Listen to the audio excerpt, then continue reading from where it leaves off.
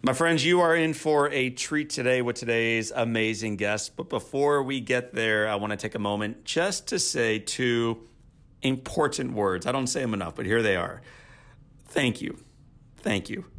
As you may have heard, my second book, In Awe, arrived in bookshelves around the world, and it became an instant national bestseller. So let me say these words again to you. Thank you. Thank you. Now, if you have not yet had an opportunity to check out the book, In Awe, you have that chance right now. I want you to visit me at readinawe.com. In Awe is about rediscovering your childlike wonder to unleash inspiration and joy and meaning in your life.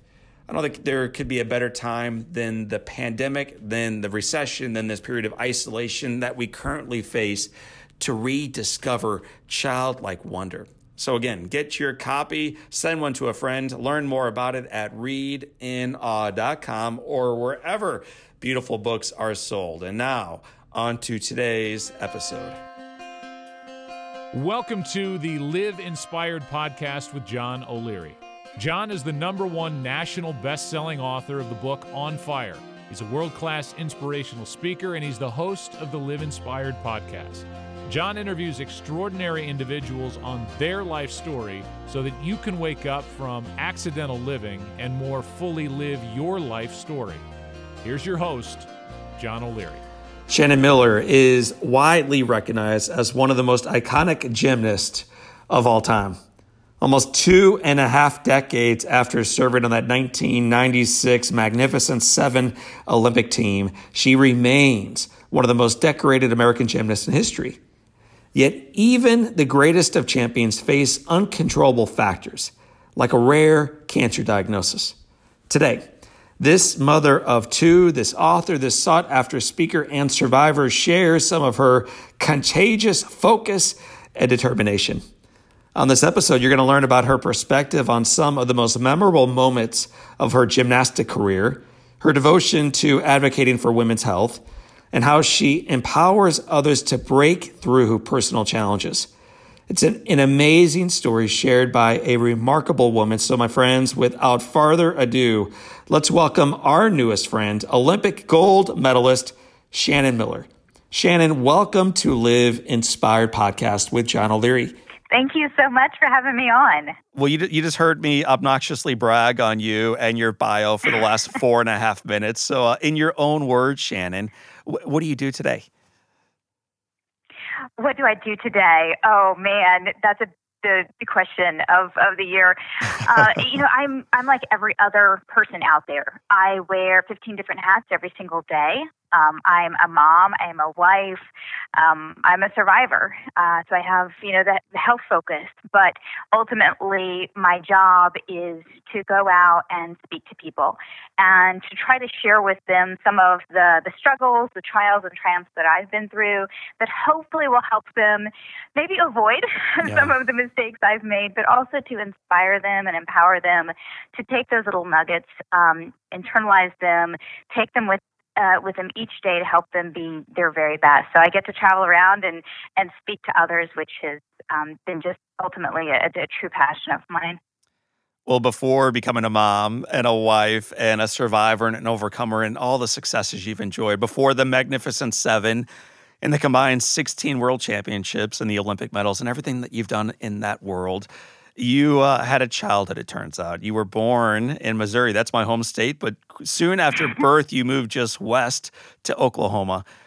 Talk, Shannon, about growing up in Oklahoma. Talk about what your childhood was like in those early days. I often get asked about my childhood, and often it's in the course of asking about sacrifices. But for me, I just never felt, maybe I feel a little bit bad for this, but I didn't feel like I ever had to sacrifice. I really just kind of grew up in Oklahoma. I have an older sister and a younger brother, so I was the middle child. I was the peacemaker, and just kind of lived every day just like every other child out there. I went to public school. I did homework. I went to the gym in the evenings, and I just kind of figured everyone was going to their after-school sport. I didn't realize that at the time training 6 or 7 hours a day was maybe a little bit more than everyone else, but But I loved it. And, my parents, I think they kind of helped me as I grew up and grew into the sport and was headed toward the Olympic Games, helped keep me balanced and humbled, I think, just by, I was cleaning the toilet and doing the chores just like my sister and brother, and had to clean my room and had to keep up with schoolwork. And so I think that balance really helped me along the way. I could be a gymnast at the gym, and I could be a kid at home, and I could be focused on school at school. And so it really was kind of that great balance. You got into gymnastics at 5.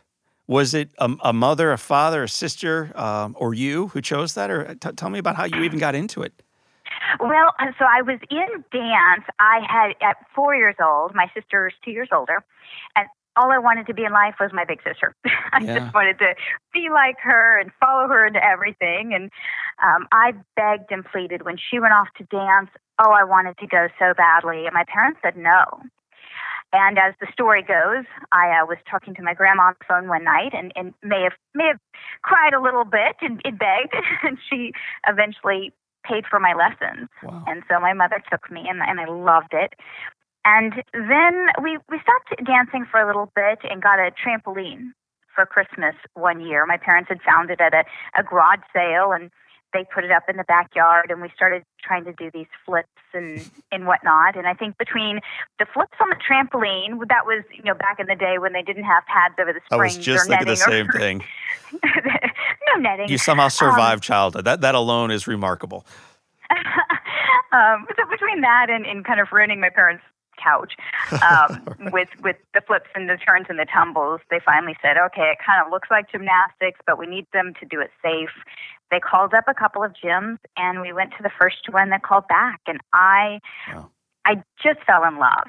And my sister, actually, she moved on to swimming several months later, but I was in love. That's all I wanted to do. When I was a kid, my dream was playing baseball, and my hero was Ozzie Smith. He's a shortstop for the Cardinals. I loved him. You grew up in the gym. You grew up tumbling and dancing your way through those afternoons. Who was your hero? Who was that one lady or gentleman that you looked up to? I have many. I would say a lot of them are not famous. They're just the older girls that were in the gym every day.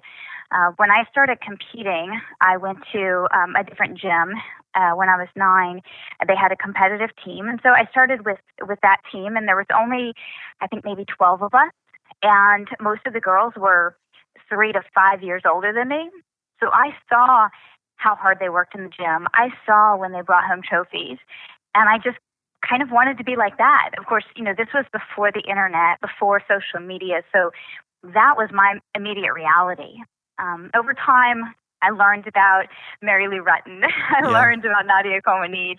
I started competing with the Soviet gymnasts, and so many athletes out there that really I took something, I think, from each of them.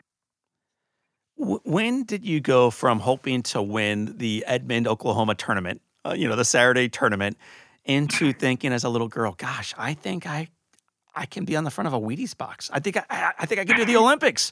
When does that dream even begin creeping into your mind? I don't know that it was. I was never, I'll start out with this. I was never one of those kids that thought, I want to be an Olympic gold medalist. I just can't imagine you'd ever hear those words uttered out of my mouth. It was really just about the next step. And so I wanted to make it to the state competition, qualify for that. So that was my focus. And when that happened, it was, okay, regionals, let's go. And then nationals, and can I make the national team? And once I was on the national team, it was, okay, my international assignment and world championships. And it was really always just about the next step. And so I had that long-term goal of the next step, but I also had a really important focus on what do I do today in order to get there. And so I think for me it was eventually not about winning a gold medal at the Olympics, but being able to go out and represent my country. I had done it on a state level. I had done it with my club. Gosh, I mean, if I get to put on a red, white, and blue uniform and go out and compete for my country, how amazing would that be? And I think there was just this idea growing up in Oklahoma that anything was possible. And my parents just truly helped me believe that as long as I was, willing to work hard, then anything was possible. You could do it. So just, work for it. And I just hope our listeners are hearing that loud and clear, that this is true not only for you back in the late 80s, early 90s, but for all of us today, that work hard, have faith, get after it, and still, yes, indeed, still, even in 2020, anything is possible. I think when most people think of you, Shannon, they think of Atlanta. They think of the Magnificent Seven. They think of that crazy, awesome run that we will talk about momentarily. But in thinking about you in that light, they miss what happened 4 years earlier. So this wonderful run in Spain, the Olympics that you enjoyed, almost never happened. You almost did not make the Olympic team. Talk about the injury that almost kept you away from making that team. Absolutely. And this injury was one of the biggest turning points, not only in my career as a gymnast, but in my life. And it's something I look back to often because there were so many lessons learned.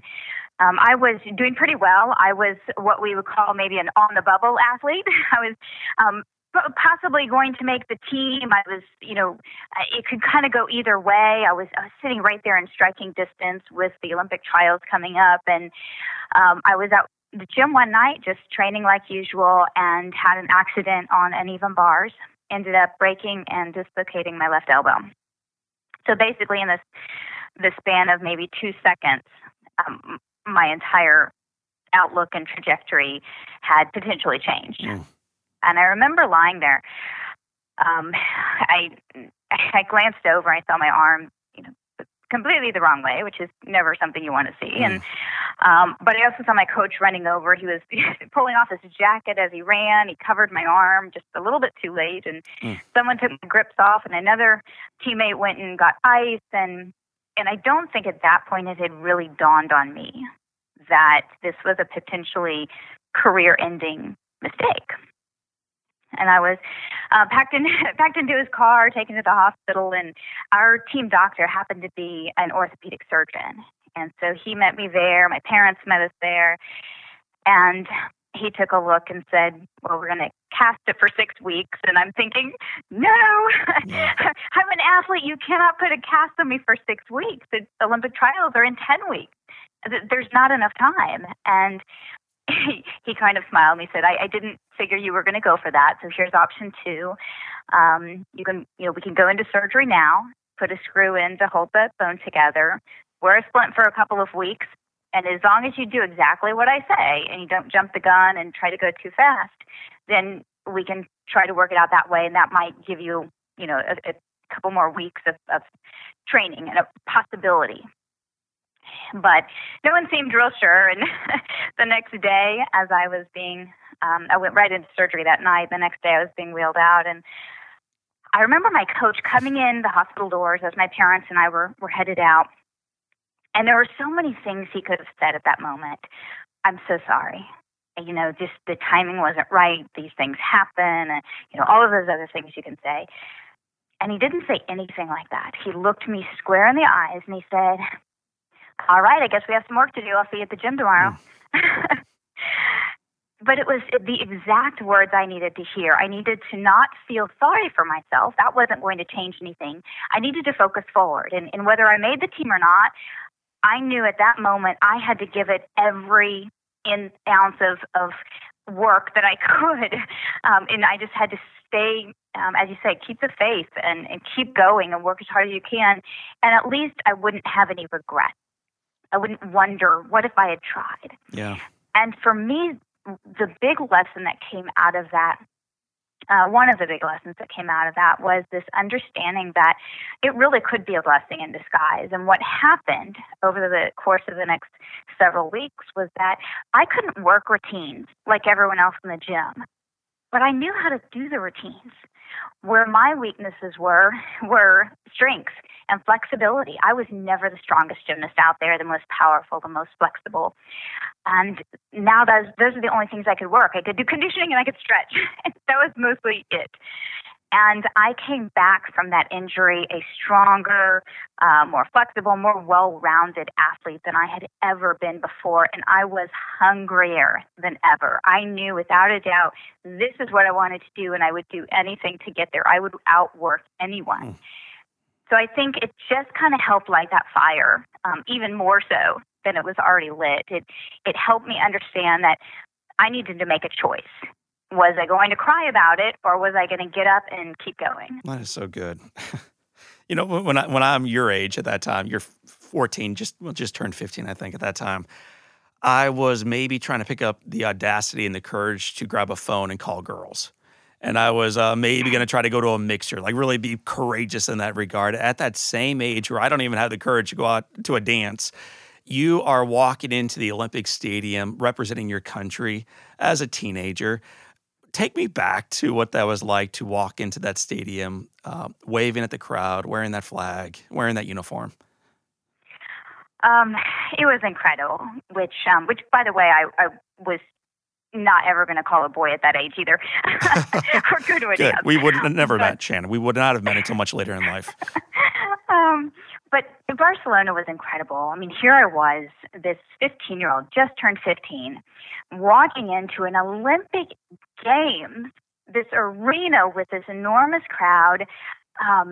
You always try as an athlete to think about it as the same 4 events. The same routines you trained 1,000 times in the gym. It's the same 4 events. The beam is still 4 inches wide. Keep focused on the events. But the Olympics, it's hard because it is such a magnificent event. It is just the magnitude of it is incredible. And even at that time, before, as I mentioned, internet and social media and all of that, you still understood that all eyes were on you.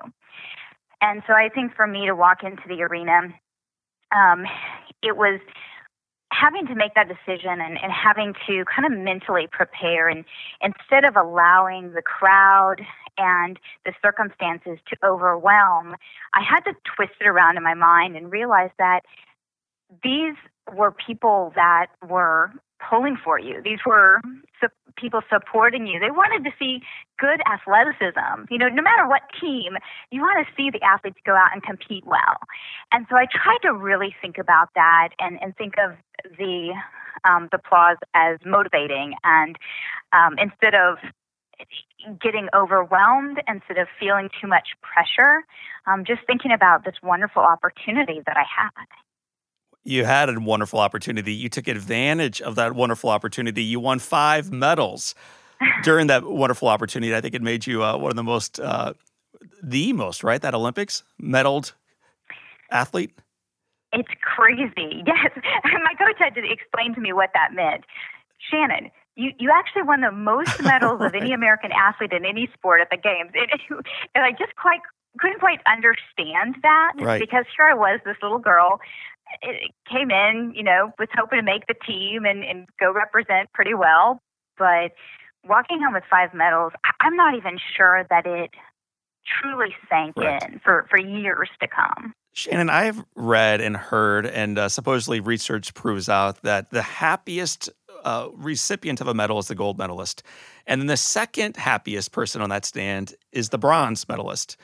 The one who's actually most disappointed is the one who wins the silver. And you won a silver medal by finishing, I think it's the closest margin in Olympic history. You finished 0.012 points behind the gold medalist. Talk about that. It's funny because you hear the statistics, and I think the research, or at least the saying goes, gold medal, of course you're happy. Bronze, you're happy you're not 4th because you're on the podium. And I get that, and I understand why people would think that. But man, an Olympic silver medal? I mean, how do you not think of that in a positive way? Again, especially this 15-year-old girl going in and competing for my country. It never even crossed my mind that wasn't a good thing, not until, I began to get asked about it. But to me, it's always been a positive thing. It's great to win the gold. That's fantastic. But then you look back and you think, if I had won the gold medal, would I have kept going? Would I have had that experience in 1996? Things would have definitely changed. They would have been, hindsight's always 20/20. But I think for me, it was always a win of the silver medal, and I always felt like I competed as as well as I probably could have. I mean, my 1992 Olympics was, I think, much better than in 1996 as far as I didn't fall on one routine throughout the entire competition. I was able to qualify first time for an American in all 4 events, which is a little bit crazy. So for me, those were the wins. And I always feel like the medals come down to, that day. But my job is to just go out and compete the best I can. And I think my parents, again, kind of going back to some of their lessons, it's never about the medals. You go out, you give 100%, you do your very best, and then you call it a day. and if you fall, you fell. And then you go back to the gym and you work harder. And if you did great and got a perfect score, awesome. Go back to the gym and try something new and challenge yourself in a different way. But it's just a score. So go out and do your best, because that's what matters most. Shannon, you are an individual competitor, of course, but then as a team, you also play together cheering for the parts. Like the parts is as important as the individual. How important is that team dynamic as a gymnast? Gymnastics is interesting because it is a very individual sport when you think about it. There's no one else on the balance beam with me. No one can kind of help me through my routine. It's not like a team sport where you're all out on the field of play, you're passing to each other, or you're doing all of that. So it's very individual in that respect. But there is a team component, and I think that takes a couple of different paths. One, when you come together as a team at a World Championships or an Olympic Games, you have to focus on the strategizing of the entire team. And that's primarily left up to the coaches. So for me, how I felt like I could be the best team player was making sure that I was contributing to the team. So I knew going up and getting the highest score that I could possibly get on each individual event, that's what was going to help the team the most. Because in the end, they're just going to add up the points, and whoever gets the most wins. So that was always my focus, because that's something that I could control. How hard I work, how well I go up and stay focused and compete. But I also think that other portion of team that is incredibly important is the broader team at work, because it's not just the athletes that are out there competing wearing the same uniform. My team was also my parents. It was my coaches. It was, the physicians that patched me up and got me back out there, my community there in Oklahoma that supported me, my teachers who helped me balance my education along with this training. So there's so much that goes into that team effort. There is no Olympic gold medalist that stands up on that podium alone. You do not get there by yourself. That's awesome. 4 years later, you're no longer there by yourself by a long shot. You're surrounded by 40,000, this time cheering fans. You're in the United States, your home turf. And it's suggested that there's a chance that the United States might go home for the first time ever with a team gold medal. What do you remember from 1996? Well, there's so much. 96 was an incredible year, and our team was so special. We had 3 of us that were holdovers from 1992, myself, Carrie Strug, and Dominique Dawes. And so we had competed a lot with each other. We had been on teams together. We had been roommates together. And so there was that bond there and that history of really being the first team to be on the podium, to kind of break into that top 4 stronghold that other countries had. The Soviet Union, Romania, China. We finally broke onto the podium in 1992, and now it was, all right, well, can we get up just a little bit higher, and can we do it on home soil? Can we do it with the hometown crowd watching? And so I think we were all very excited about that. So we kind of had the veterans on the team, so to speak, and then we had some of the younger athletes that came on, and they really added that enthusiasm and that spark to keep us all focused going. So it was just a special makeup of the team, and I think we all did a really good job of trying to maintain our focus and not get ahead of ourselves, and not to think so much about a gold medal that we didn't focus on what the job is today. The job today is to go up and hit 4 routines. Well, you did your job. You hit the 4 routines. You climbed to the highest point of the in the gym, and eventually the United States flag rises in the foreground. The Star Spangled Banner starts playing.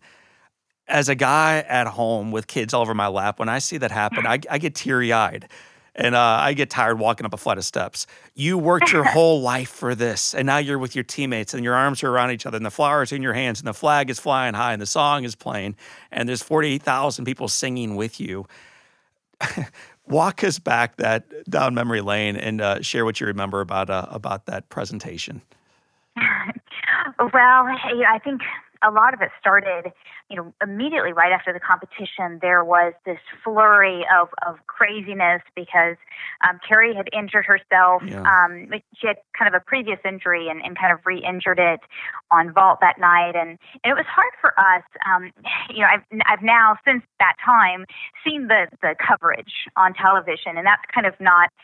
That's not really our perspective because we're not watching it on TV. We're down there on the ground, and so you really can't see what's happening at the very end of the vault runway. So they kind of whisked her away with medical, and we didn't see her again. As we were being rushed to line up backstage, they're yelling at you. You got to get ready. Everything's timed for TV, and you've got to get out there, and all these things are going on. And I remember this moment. This craziness going on, people yelling at us, you got to get your uniform on, you got to start walking out, walk. And they're kind of pushing us out the curtain to go receive our Olympic gold medals. But Carrie wasn't there.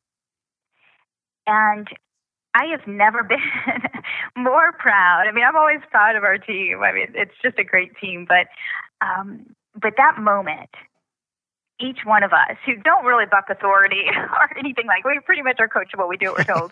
and we all stopped and just said, we're waiting for Carrie. Our entire team is going to walk out together.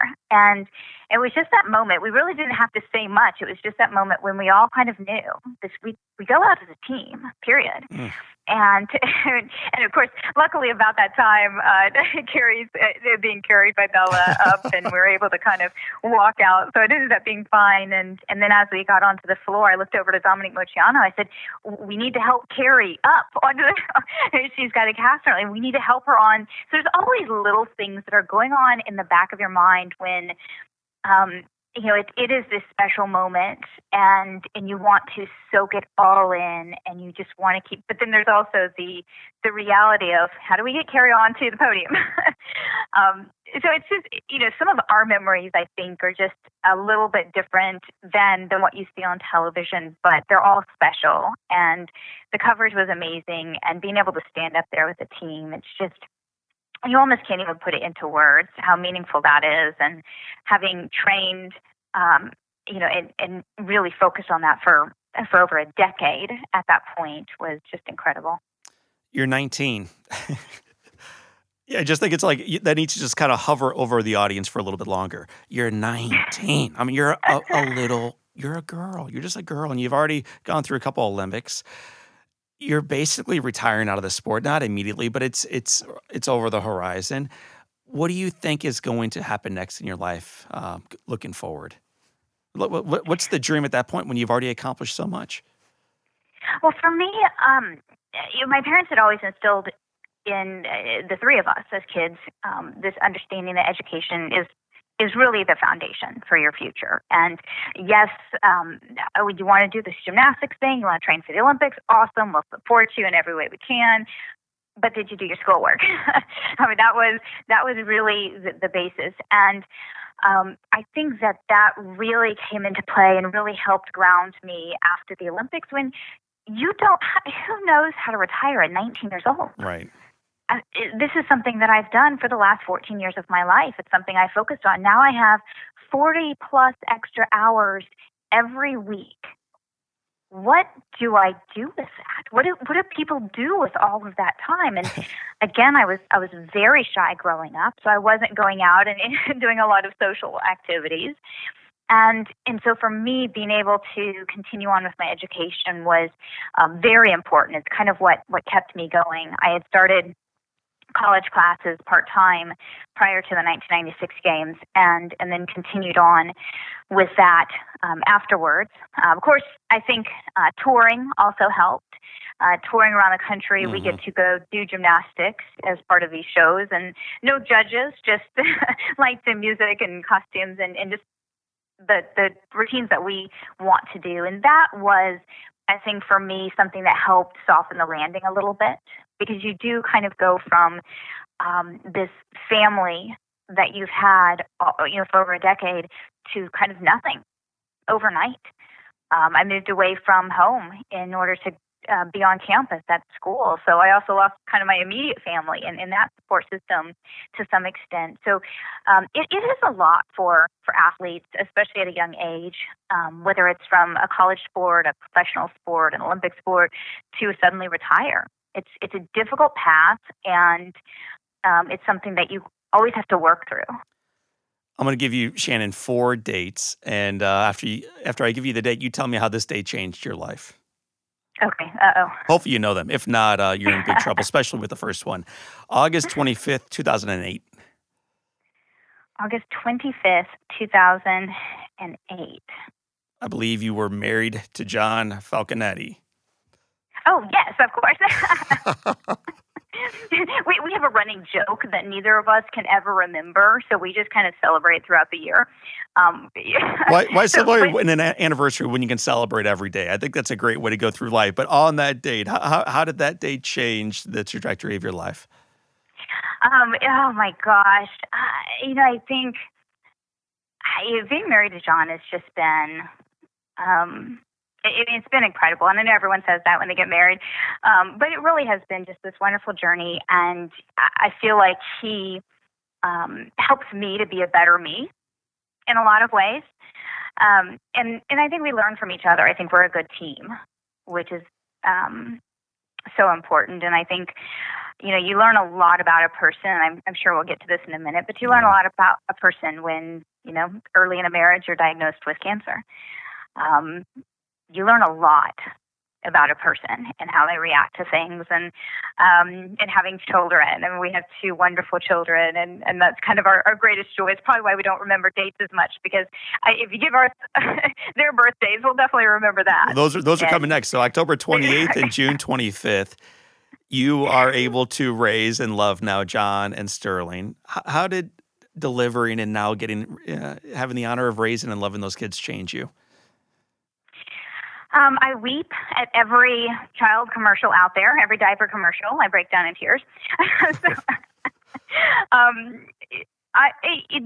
It changes your world, and you hear people say it before you have children, and they say, you just don't even understand the depth of love and that you have for your children, and I know that now to be true. I would do anything for them, and it really is just.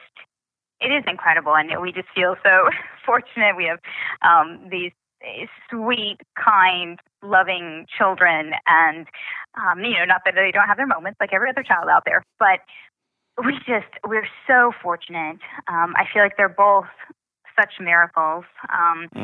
Rocco, his first name is John, but we call him Rocco after his great-grandfather. He was young when I got ill, and we were able to have our baby girl after cancer. So they're both just true miracles. The first one, of course, is a miracle. The fact that you had ovarian cancer and then you had another baby is just awesome. So let's talk about February of 2011. You get diagnosed with ovarian cancer. How did that diagnosis change your life? In so many ways. There are ways it didn't change it, and there are ways that it has just been changed significantly. I think a cancer diagnosis is always a shock. It just doesn't matter who you are and where you are in your life. It's always a shock. And for me, I had not recognized that I was having any kind of symptoms, and ovarian cancer was just not one of the cancers I really had on my radar, and it doesn't run in my family. And at the time, I thought of it as something you think about when you get older. And not in your early 30s. And so for me to then be diagnosed, it was just kind of that,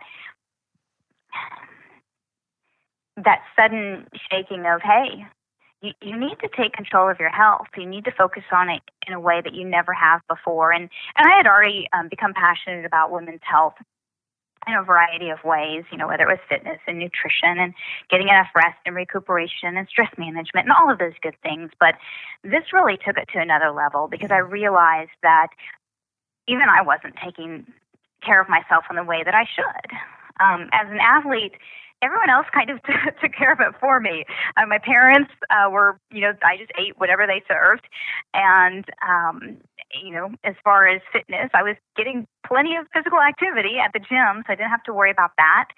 I was burning tons of calories, so it really didn't matter that much what I ate at the time. And I think I took that for granted in a lot of ways. And so I think for me, it was recognizing that your health is so important because it is what allows you to do and be everything else in life that you want to be. And I wanted to be there for my son. I wanted to be a mother. When that's suddenly in jeopardy, when you suddenly think that can be taken away, it changes you. We posted yesterday that we had the great honor of interviewing you today on the podcast. Got a lot of feedback on that. A lot of people just saying, gosh, tell her hello, tell her thank you.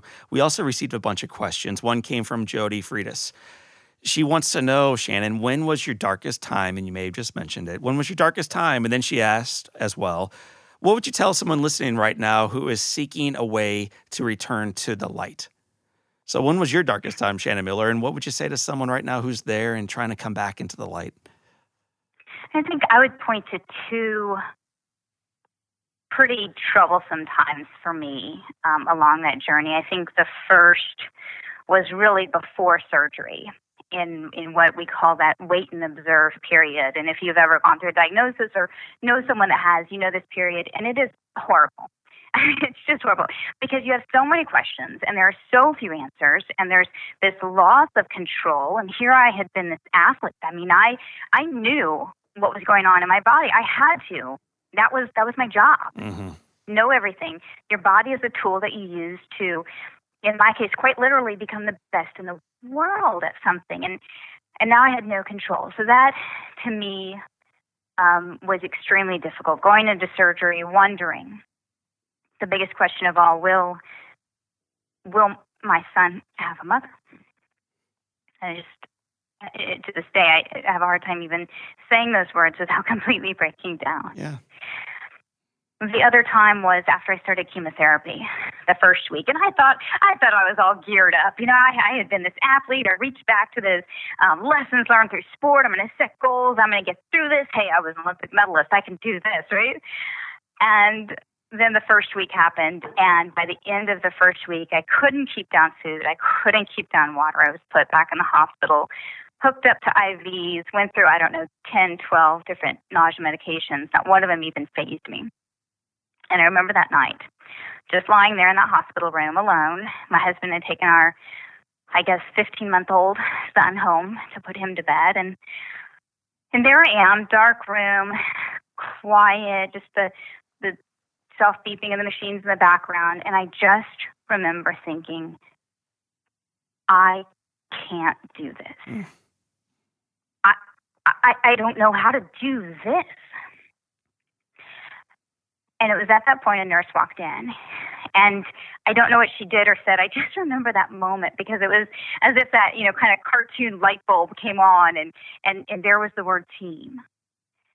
And I had to kind of remind myself that I was not in this alone. I had my faith is first and foremost, and I had this incredible medical team, a lot more medical staff on this team, but also friends and family and neighbors and people willing to pitch in and help out. But it also came back to not just realizing I had all the support around me, but that I, as part of a team, needed to contribute to that success. So I needed to take the next step. I needed to get back up. And that kind of helped reinvigorate me to not make it easy. It's never easy.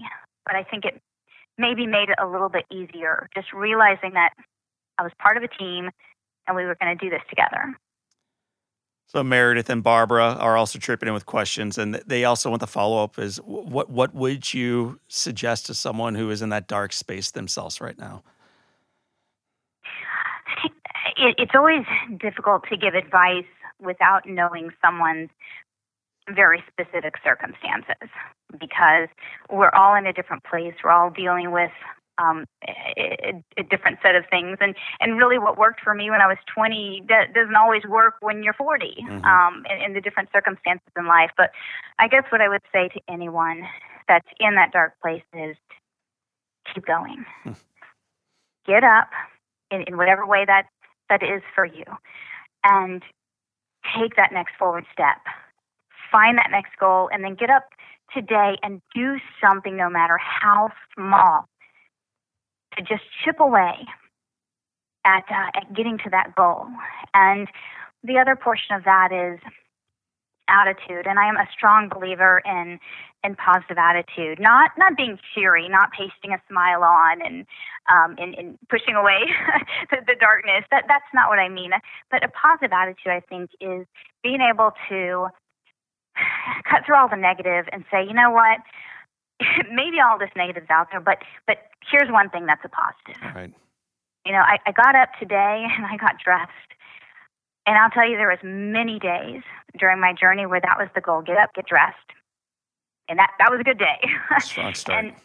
And so I guess for me, it's, you know, we have very few things in life that we have complete control over, but our attitude is one. We get to own that. And even when it's very, very difficult, and there's some days positive attitude's just not going to be there. I mean, I get that.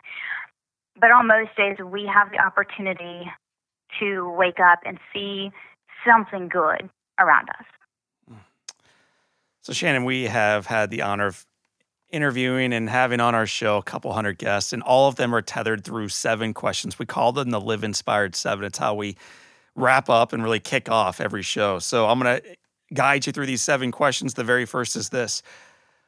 In addition to It's Not About Perfect, Competing for My Country and Fighting for My Life by Shannon Miller, what is the best book you have ever read? I'm an avid reader, so I need a lot more time for this question. I'm not going to commit to one book. We'll commit to yours then. It's Not About Perfect, which, by the way, is a strong book. So let me give you a different style question. What is one positive characteristic, one trait that you possessed as a child in Oklahoma that you wish you exhibited as brilliantly today? I'm going to say this, then I'll probably have to explain it. You probably focus. And I say that I'm a very determined, very focused individual. It's just who I am. It's sometimes to my detriment, but that's who I am. I think as a child, it came easier because I had the opportunity to focus on really 2 things: school, gymnastics. And as an adult, you realize that you're being pulled in a million different directions every single minute of every single day. And so it's easy to lose that focus. And so I have to work much harder these days to be able to maintain that focus on something more than I had to as a child. Awesome. If your home caught fire and your husband and your children and your animals and you're all out safe, and you had an opportunity to run in and grab one item, one medal, one thing, one picture, one whatever, what's the one thing you would grab? My computer. Because it's got all that stuff on. It's got all my kids' pictures, and I know there's the cloud and all that good stuff, but I don't trust the cloud. I should say I don't trust my technological ability to send things to a cloud. So yeah, I would say that, just because it has, so much on it. But even that, I mean, that truly is backed up. There's just nothing. Just nothing that's worth going back into a burning house to get. That's beautiful. If you had an opportunity, Shannon, to sit outside on a bench on a gorgeous day overlooking a beach and have a really long, awesome conversation with anybody, living or dead, who would you want to be seated right next to? Okay, this isn't going to be exciting or interesting, but probably my husband. I think that's just to make up for the anniversary miss a moment ago. You're just go ahead. Yeah, I think you have 4 kids, so you know. Right. We only have 2. I don't know how you do it, but you're always, the conversations are almost always revolved around the kids or work. So to have, a full day sitting on a beach to just talk, we're pretty good about making sure we, Right. Have date night and connect and whatnot. But yeah, a full day to just talk. I think now more than ever, family is just so important, and soaking up every moment that you can with your family is so important. What's the best advice you've ever received? I'll say as a business person, because I've kind of gone through some of the lessons learned through sport, the goal setting and leadership and mentality and teamwork, all of those great lessons. But something that I had trouble with in the beginning when I started my company, we're focused on women's health, and that is an incredibly broad category. So you feel like every day, and I feel like every day, I'm doing something different. People ask for your elevator speech, and, mine, I'm going to need a, 80-floor building just to give you it, because I'm doing something different every single day. And I sat down with this business leader who I'd met through a car race, of all things. And I sat in his office and I said, "How do you do it? You're trying to, run this conglomerate. You're doing all of these different things, but how do you focus? How do you get stuff done?" And he said, "You just need to think about what you need to do today. What is your ultimate goal?" There's different avenues to get to that goal and different things you can do, activities you can do to get to that goal. But what helps you get to that goal, and what is it? And so I put in my office, today, my goal is to help one woman focus on her health. And then I realized that's all I need to do each day. At least one woman, but at least one woman. Right. Focus on her health. And that could be fitness, it could be nutrition, it could be cancer awareness or diabetes or heart disease. But at the end of the day, that's my goal. That's what I want to do. And that really helped narrow things for me. It helped me say no, which is kind of another important lesson. And I'll be quick in saying this, but I think learning to say no was one of the most difficult lessons that I've ever learned in business, in life, because I'm a yes person. I just want to please everybody. I want to do everything I can for everyone. And you can't do that. You have to focus your energy. That's awesome. What would you tell your 20-year-old self? So you just finished the 96 Olympics. It's 1997. What advice would you give yourself back in 1997?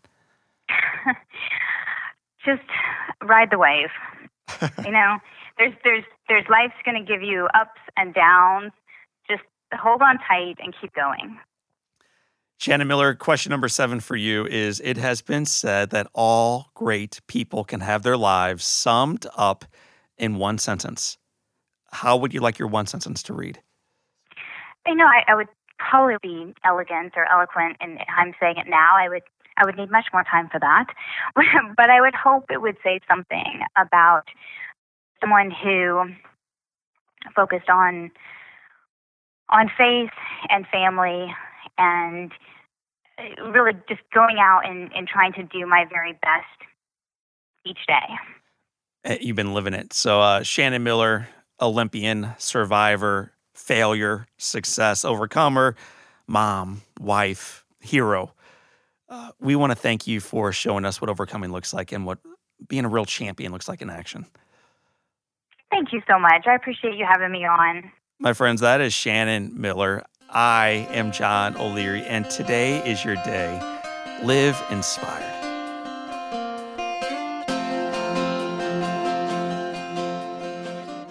Well, my friends, I hope you enjoyed today's episode as much as I enjoyed bringing it to you. Before I leave you today, I want to invite you to return to the joy of navigating life as a child, packed with wonder, packed with inspiration, packed with meaning, packed with joy. Many of you are still asking, but John O'Leary, have you read the headlines? Do you know my life? Are you looking at what is coming our way? Are you looking at how cloudy the sky is and how much anxiety we have about what tomorrow might have in store? Well, I am. But my latest book, In Awe, is packed with fresh insights and action stories to reignite that inspiration, that meaning, and that joy for you and your journey forward. It may not make the difficulty of today completely disappear, but it will remind you for a fact that the best of your day remains in front of you. So let's go ahead and check out that book right now. Grab your copy of In Awe at the website readinawe.com or wherever books are sold. My friends, for this time and until next time, this is John O'Leary. This is your day. Live in awe and live inspired.